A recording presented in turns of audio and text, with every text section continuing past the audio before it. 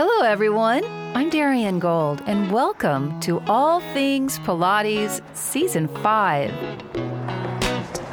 There is a collective fascination with Joe Pilates, his method and inventions. The exercise paradigm continues to evolve, as does our understanding of Joe's genius. So join us because we know there is always more to explore.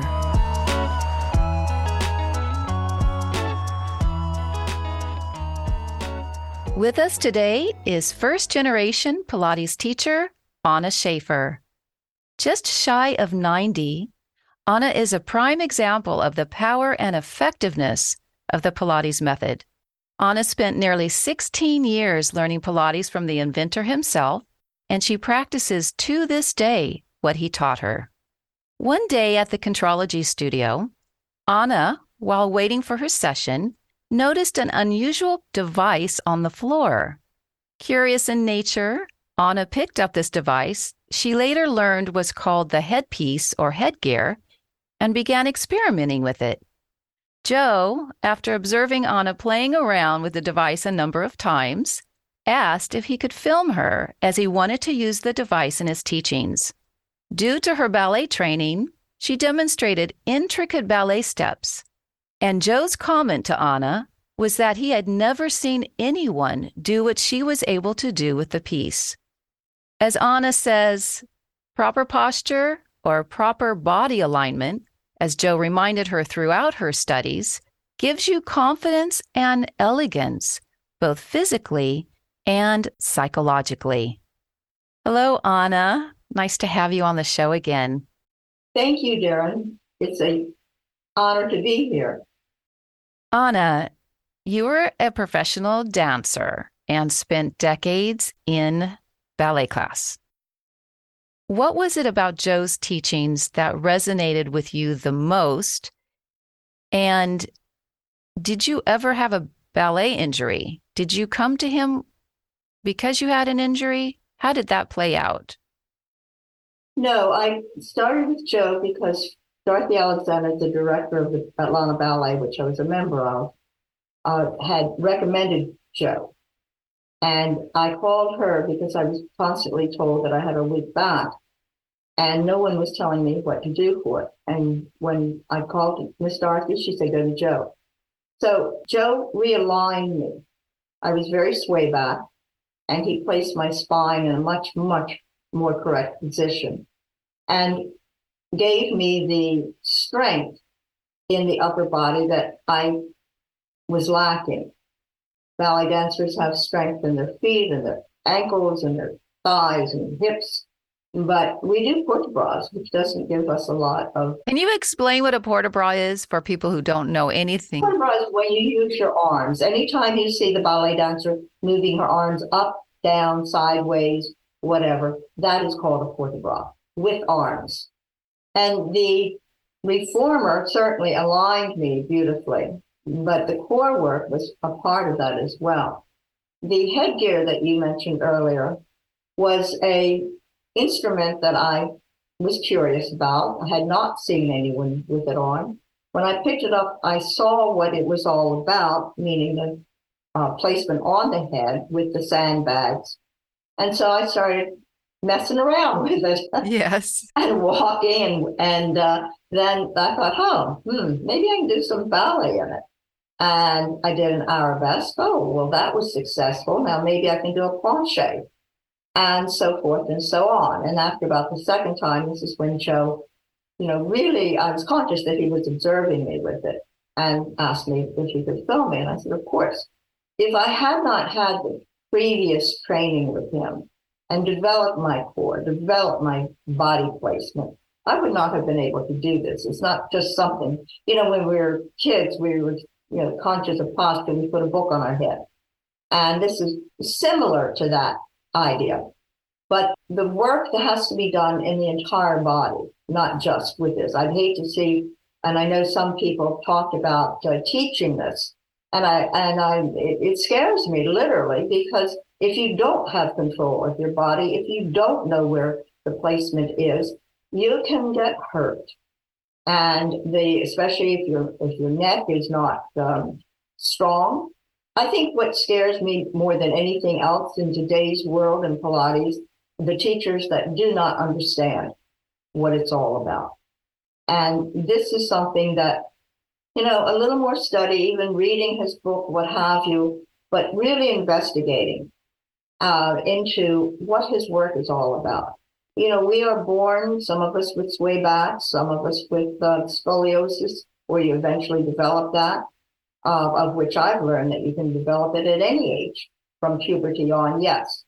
And so if we know, I have always mentioned in teaching of ballet and teaching to students about the body placement, and I illustrate it in a very simple way. I say, look at that column in the room. That column is holding up the roof. And therefore, if that column starts bending, the roof comes down. And so I've always used that analogy, which is a very... Oh, that's effective, Anna. It is very effective. So because people especially children, they learn best with pictures in their mind. And so you're creating the picture in your mind of what would happen if the column came down. The same thing if your body is not strong and you don't have control over many things in your life. I mean, we need a strong body. So anyway, Joe saw it, and I'm sorry now that I didn't have someone else come into the studio with us so that I could take a picture of Joe and Clara and myself together. But I have Clara, so that is delightful in the film. Who had better hands, Clara or Joe? A better hand? I always say when people have a similar question to that, Darian, that it doesn't make any difference. It is what they gave us. It is their legacy to us. So, okay. So wait. So when Joe would have his hands on you to, let's say, facilitate a taller spine, and Clara would do something similar, maybe on another piece of equipment, did they touch you the same way? It was the fundamental reason of correcting that spine.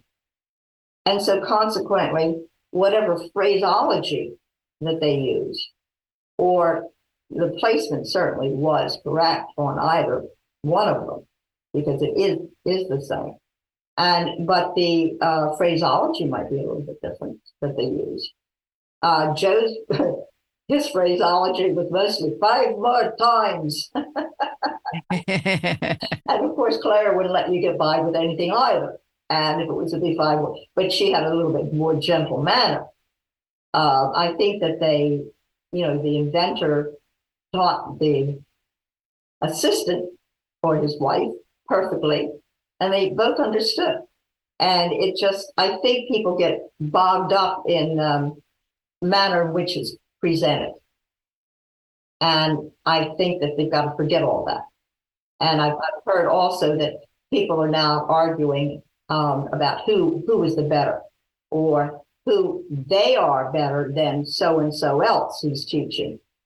And, there's good, bad, and indifferent. We don't want the indifferent. We certainly don't want the bad.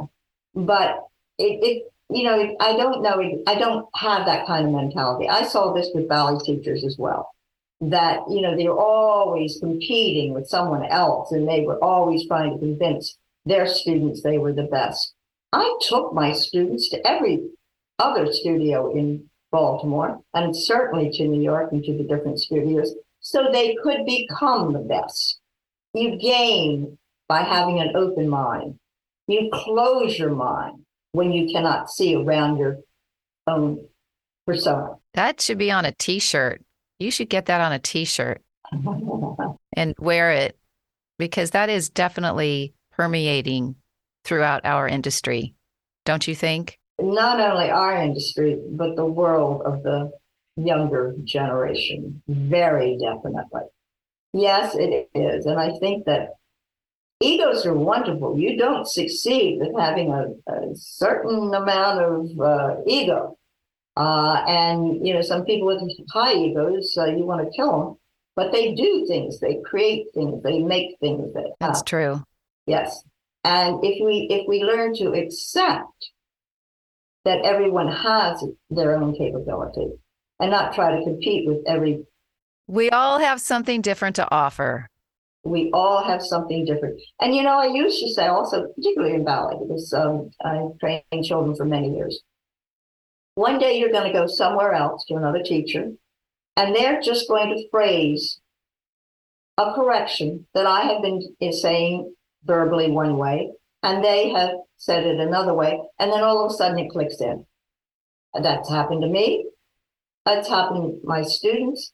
And I want them to go forward and learn from others because you can gain something from everyone, really and truly, as you said. Well, how do you pass on that philosophy, Anna, to other teachers, second generation and down? How do you impart and embody that way of thinking and feeling about the work? I would think that to get more involved in Joe's knowledge and to concentrate on how it is affecting and how it's helping you and put that as the emphasis. And yes, we all have our own personalities.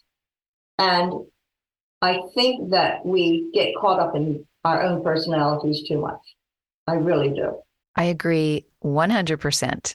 It's hard. It's hard to have someone accept what is reality when they are programmed to think self. Yes, 100%. And I'd like to go back to what you mentioned about becoming more involved in Joe's thinking, his methodology, the actual, he never called it repertoire. That's so dancey. What did he call just a system, a contrology system? Is that how he referred to his work? Yes, it is. And never trying to explain it any other way or use other words for it. And contrology, yes. And I don't think I think that word's coming back into the realm of conversation. I think for a long time it was kind of Yes, but what's the motivation behind that? correctness, really.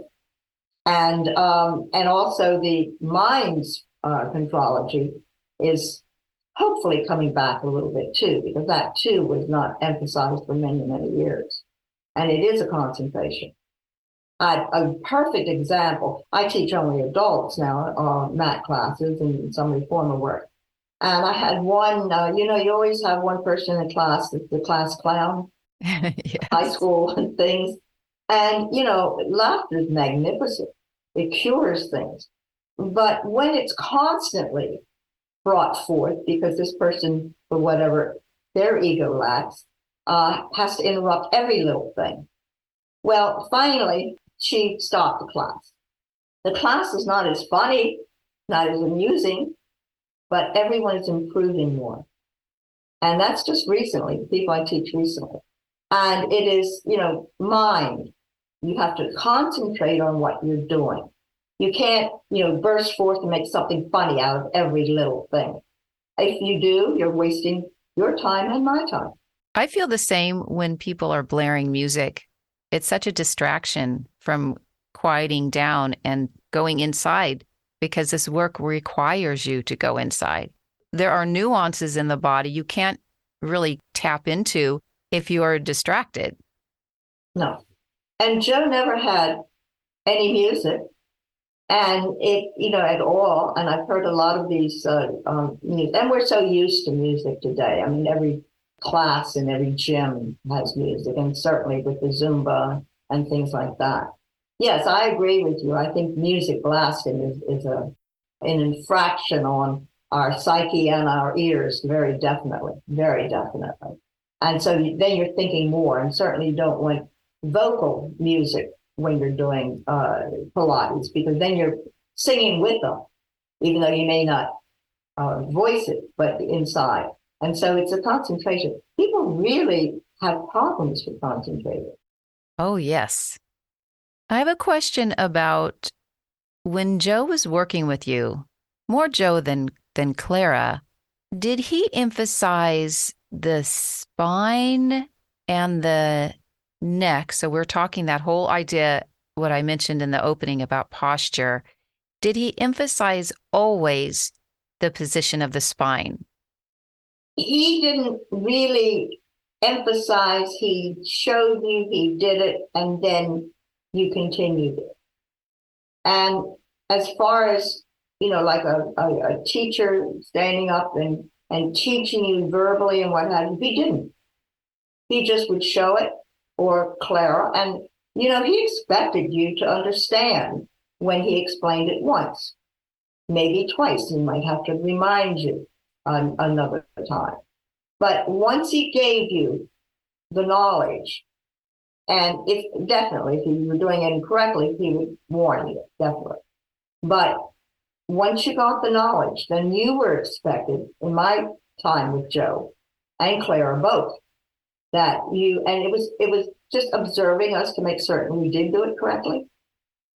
And as far as teaching verbally, he did it physically. Yes, I had that experience with Romana.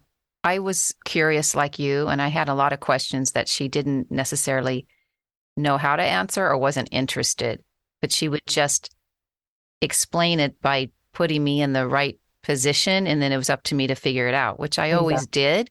She didn't say, okay, now go off on your own and make it your own. She didn't say it like that, but I recognized that I had to find my own vocabulary inside before I could even pass it on to my students. So she taught probably very, very close to how Joe taught. Yes. And I think that the muscles learn. Once you're shown it and observed to make certain that you're doing it, then the muscles take in and they know what to do. Now, again, if you're doing something incorrectly, then yes, the correction is needed. In my opinion, Joe was a very shy person. And Clara was not as shy, but yet she wasn't overtly either in conversation. In fact, there was very little conversation in the studio, but that was on purpose also, because if you converse, you're out of the work. Yeah, exactly. And your mind is now on something else. And also the fact that, you don't want to get to the point where you're going to do something else or what you're going to do after your session, because there again, you're interrupting your true learning ability. Muscles are smart. They remember. And you better learn it correctly too the first time. And I have gone through this, not with Joe's work, not his work, but in some ballet. It's harder to undo and then relearn the other way. That's the hardest thing in the world. Yes. So. Once it's imprinted, how do you get that print off you? Right. I know people, again, reverting to ballet, the layperson says, oh, how can you remember all that? And we have the muscles that already know it. And it's like years go by and you can remember choreography. You may not be able to do it as well, but the memory, and it's muscle memory, exactly. Would you say that you still have the muscle memory that you had decades ago? That just because you're close to 90 now, it hasn't necessarily impacted that ability in your mind? I think it's twofold. It's the muscles automatic. Now, my muscles are not in the shape that I was back when I was 16, 28, 38, whatever. So they're not capable. They get angry. I know even in 50, 60-year-olds that I was 15, 60. Thanks for saying I'm 90. Please. And you look fabulous. Thank you. But I get, you go back to a class. You can't do it because the muscles have not been doing it for a very long time. And that is the thing that a person gets so angry. I once saw myself, I guess I was 55, taking a class that I thought, oh, I can do this. And the class was filmed. And when I saw the film afterwards, I said, oh, ye gods. And how could I have, but this is true. This is true with most anything. I mean, I wish it weren't so, but it is so. You work with older students, correct? Yes. What's the youngest? What's the oldest? Well, right now it's 60s to 70s, just beginning 60, maybe 59, so forth. But for 5 years, I've taught in an assisted living facility. And so I always said I'm older than you are, ladies, gentlemen. In some cases, I was. But the older person, and I'm there. So I not only have the knowledge, but I have the physical body and going through the changes that my body is doing through progress of born, live, going, gearing down and dying. You don't like to think about that. But there's so many things that we do where the muscles just, if you don't work them, they go to sleep. They don't like to be awakened. They really don't. And then as you older you get, oh, well, that hurts. I don't want to do that anymore. I'm not going back to class. And that kind of thing. And it is a discipline. It's a mental discipline that you have to force yourself to do. Once you get out of the habit, when you're past, 60 or maybe even younger, it's harder to get back into that habit too. It's the physical ability that you have to get up and get going and get to the studio, and Well, how do you motivate those type of students? it's difficult. Being in a class is very helpful because now you're going to see some friends and you're all in the same boat. So this is very, very good. Again, self-discipline is very, very important. That's with anything and everything. But to motivate them, you've got to you have to give a good class. You have to be aware of what you're doing. And so that they feel rewarded, not hurt and pain. I mean, so many classes, not necessary Pilates classes, but they come out and they're in pain. And you come out of Joe's work and you feel the muscles are a little, stronger, but they don't hurt you. You feel the difference. I always say, if a class is on Thursday, I'll say, well, tomorrow you're going to feel it. And on Saturday, you're going to feel it a little bit more. Just don't use my name in vain when you feel it. And so I make them promise that. Yes. Some people immediately get motivated because they can feel the difference. And others, and certainly others, unfortunately, there are many people, especially older people, that they could drop 20 pounds. And that extra 20 pounds makes it harder for them to do things. And once they become aware of this is good, then they want to continue. The group I'm teaching now, I've taught for 10 years. And so they are motivated. And then, your personality and what have you. And it's hard. It really is. Going in, I knew people coming in all the time. And after the first, oh, I don't want to do that. Some people will come back the second, third, fourth time, then they're going to come repeatedly. But it's getting that, person motivated the first time is hard. Do you include props?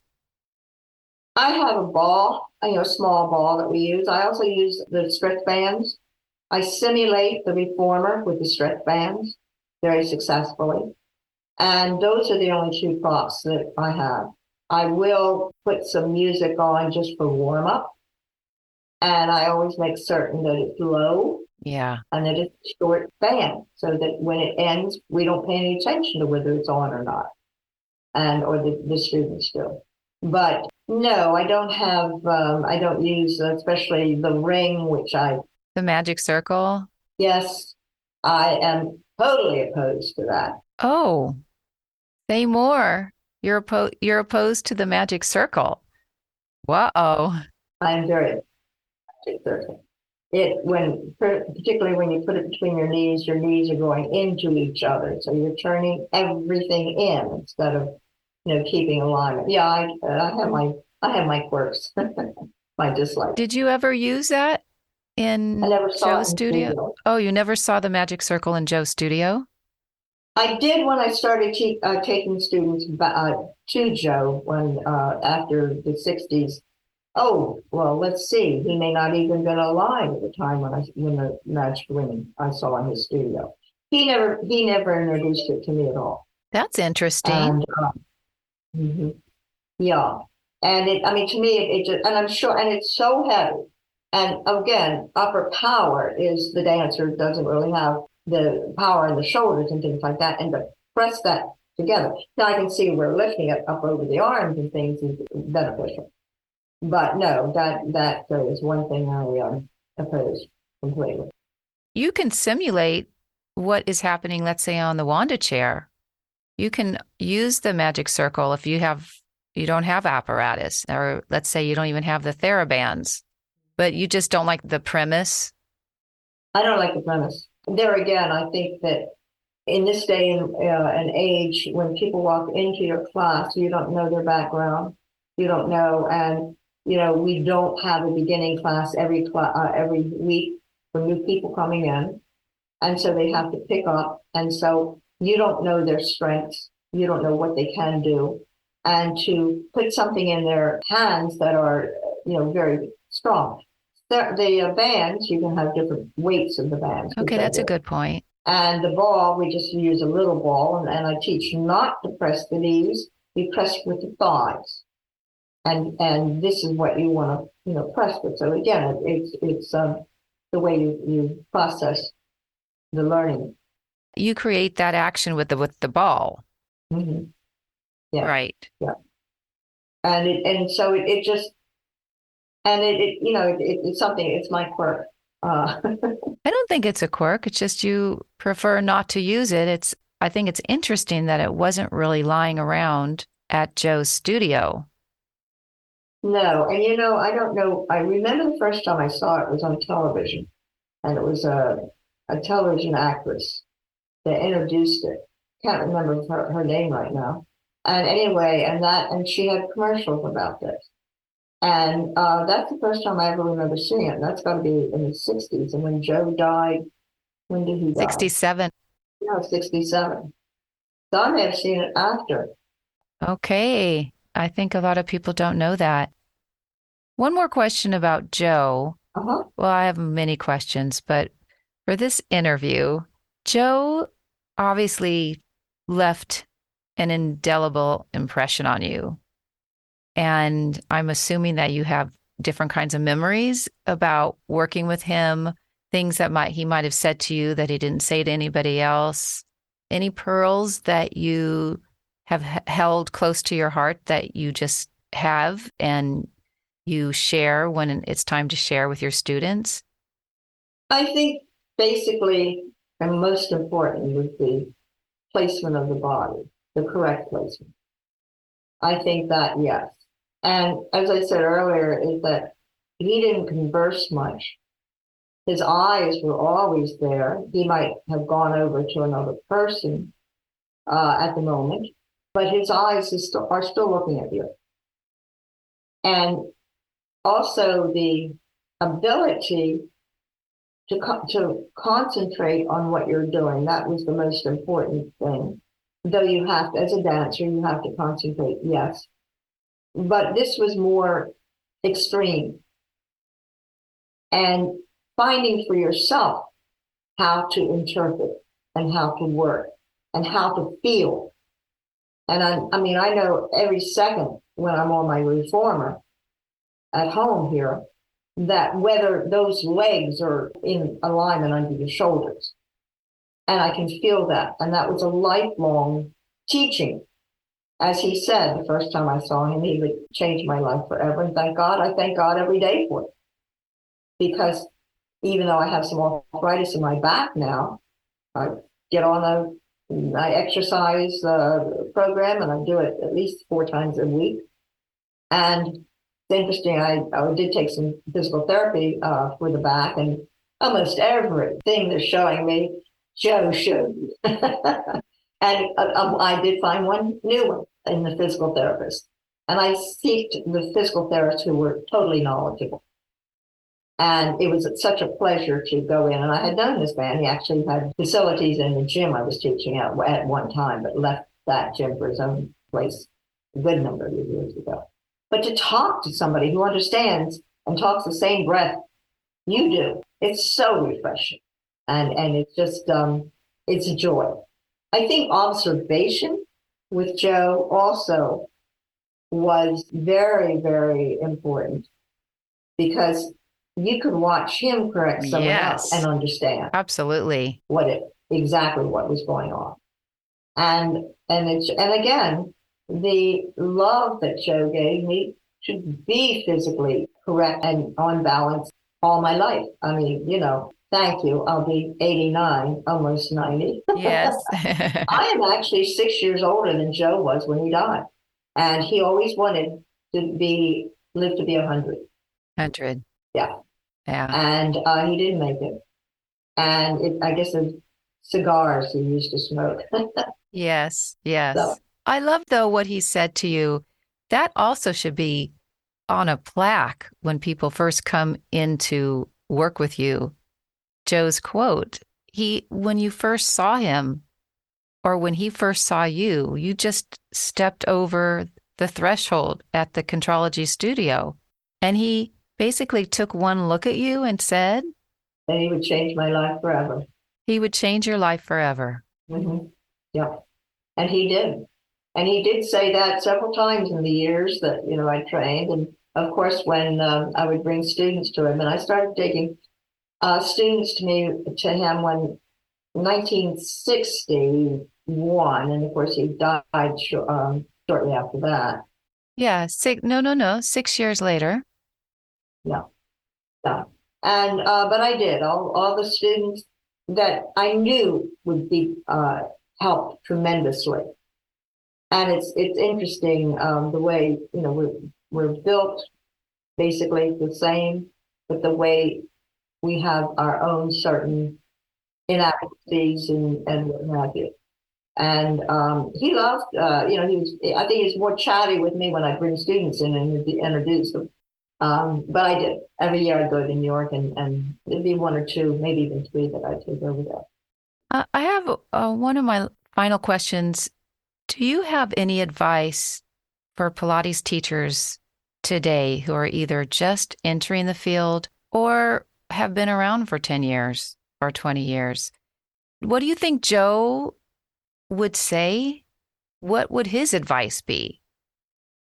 Well, one of the things, and I'm going to be brutal on this, Darian, one of the things that I think I may have mentioned on the first interview that one of the networks, NBC, CBS, ABC, I don't remember which one, but he was ready to sign the contract and they were going to put him on the air. At the last moment, he did not sign that contract because he knew that he would be prostituted. He is prostituted today.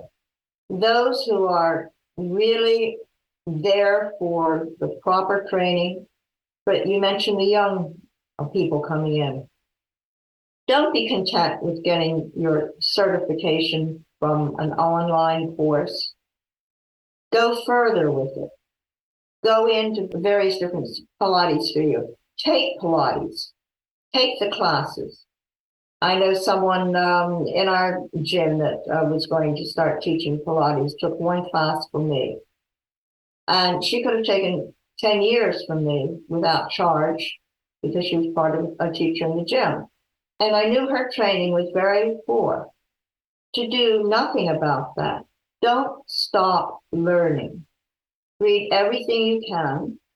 Go in and observe every single teacher that you can possibly observe. Just see. One of the best trainings that you can have is to observe people who aren't doing it correctly. And that's your best teacher. Don't be afraid to take that class that you have because then you can find out what they're not doing to make you better. So it's understanding and be committed. Another thing with teachers today, they'll teach 4 or 5 classes a day, 5 or 6 days a week. You have to step back and catch your breath. And Joe said, no, you come every other day. You don't come every day. And of course, you knew of classes of ballet and what have you. So you really have to step back and think about it and let your body relax a little bit. I think you made a comment to me before that, oh, I can rest now. That came up in a physical therapy that I had a few weeks ago. And he said, all right, now rest for 30 seconds. And then I started doing the other side. He said, well, that was only 16 seconds rest. And I immediately thought of your comment too, because number one, dancers don't know how to rest. I mean, that's not my vocabulary. But to be a teacher, really, really investigate. Don't be content with the certificate. Investigate and learn just through your investigation. Don't stop. Always go on. I mean, I see Pilates studios every state that I go to, and whether I visit them for a week, a month, what have you. And that is very important. Well, this is all wonderful, wonderful advice, Anna. Thank you. Thank you so much for your time and your wisdom. And I'm so glad you're still carrying the torch and being true to Joe's vision. It's your vision. I feel like it's my vision. And you just keep doing what you're doing. If people want to reach out to you, how do they? Yes, my email is AWOOLLEY34@AOL.com. And mention that you're interested in Pilates, because I'll delete so many things. You know, we get thousands of emails. Oh, so in the subject line. Yes. And yes, I would love to talk to people, give them what I have experienced as much as I can. And probably I'll go into another world while I'm on the reformer. Yes. Darian, it's been a pleasure. Thank you so very much. Oh, thank you. I thoroughly enjoyed it. Thank you. Thank you, Anna. All Things Pilates is produced, written, edited, and hosted by me, Darian Gold. Mastered audio mix by Fabian Romero. This season, we have all original music by AKA Johnny. Also, if you're enjoying this podcast, you have the opportunity to support it for as little as $3 a month. You'll see the link in the show notes, and just know that every dollar helps me continue to bring you the most interesting guests in the Pilates community. Joe Pilates gifted us with a very adaptable and nimble method. As his work passes from one generation to the next, the Contrology system continues to change and evolve. But learning his original methodology is a valuable and critical resource. Many of us have a profession in wellness and fitness because of him. Thanks so much for tuning in, and meet you here next week for our last show of the season, our 2023 season highlight show.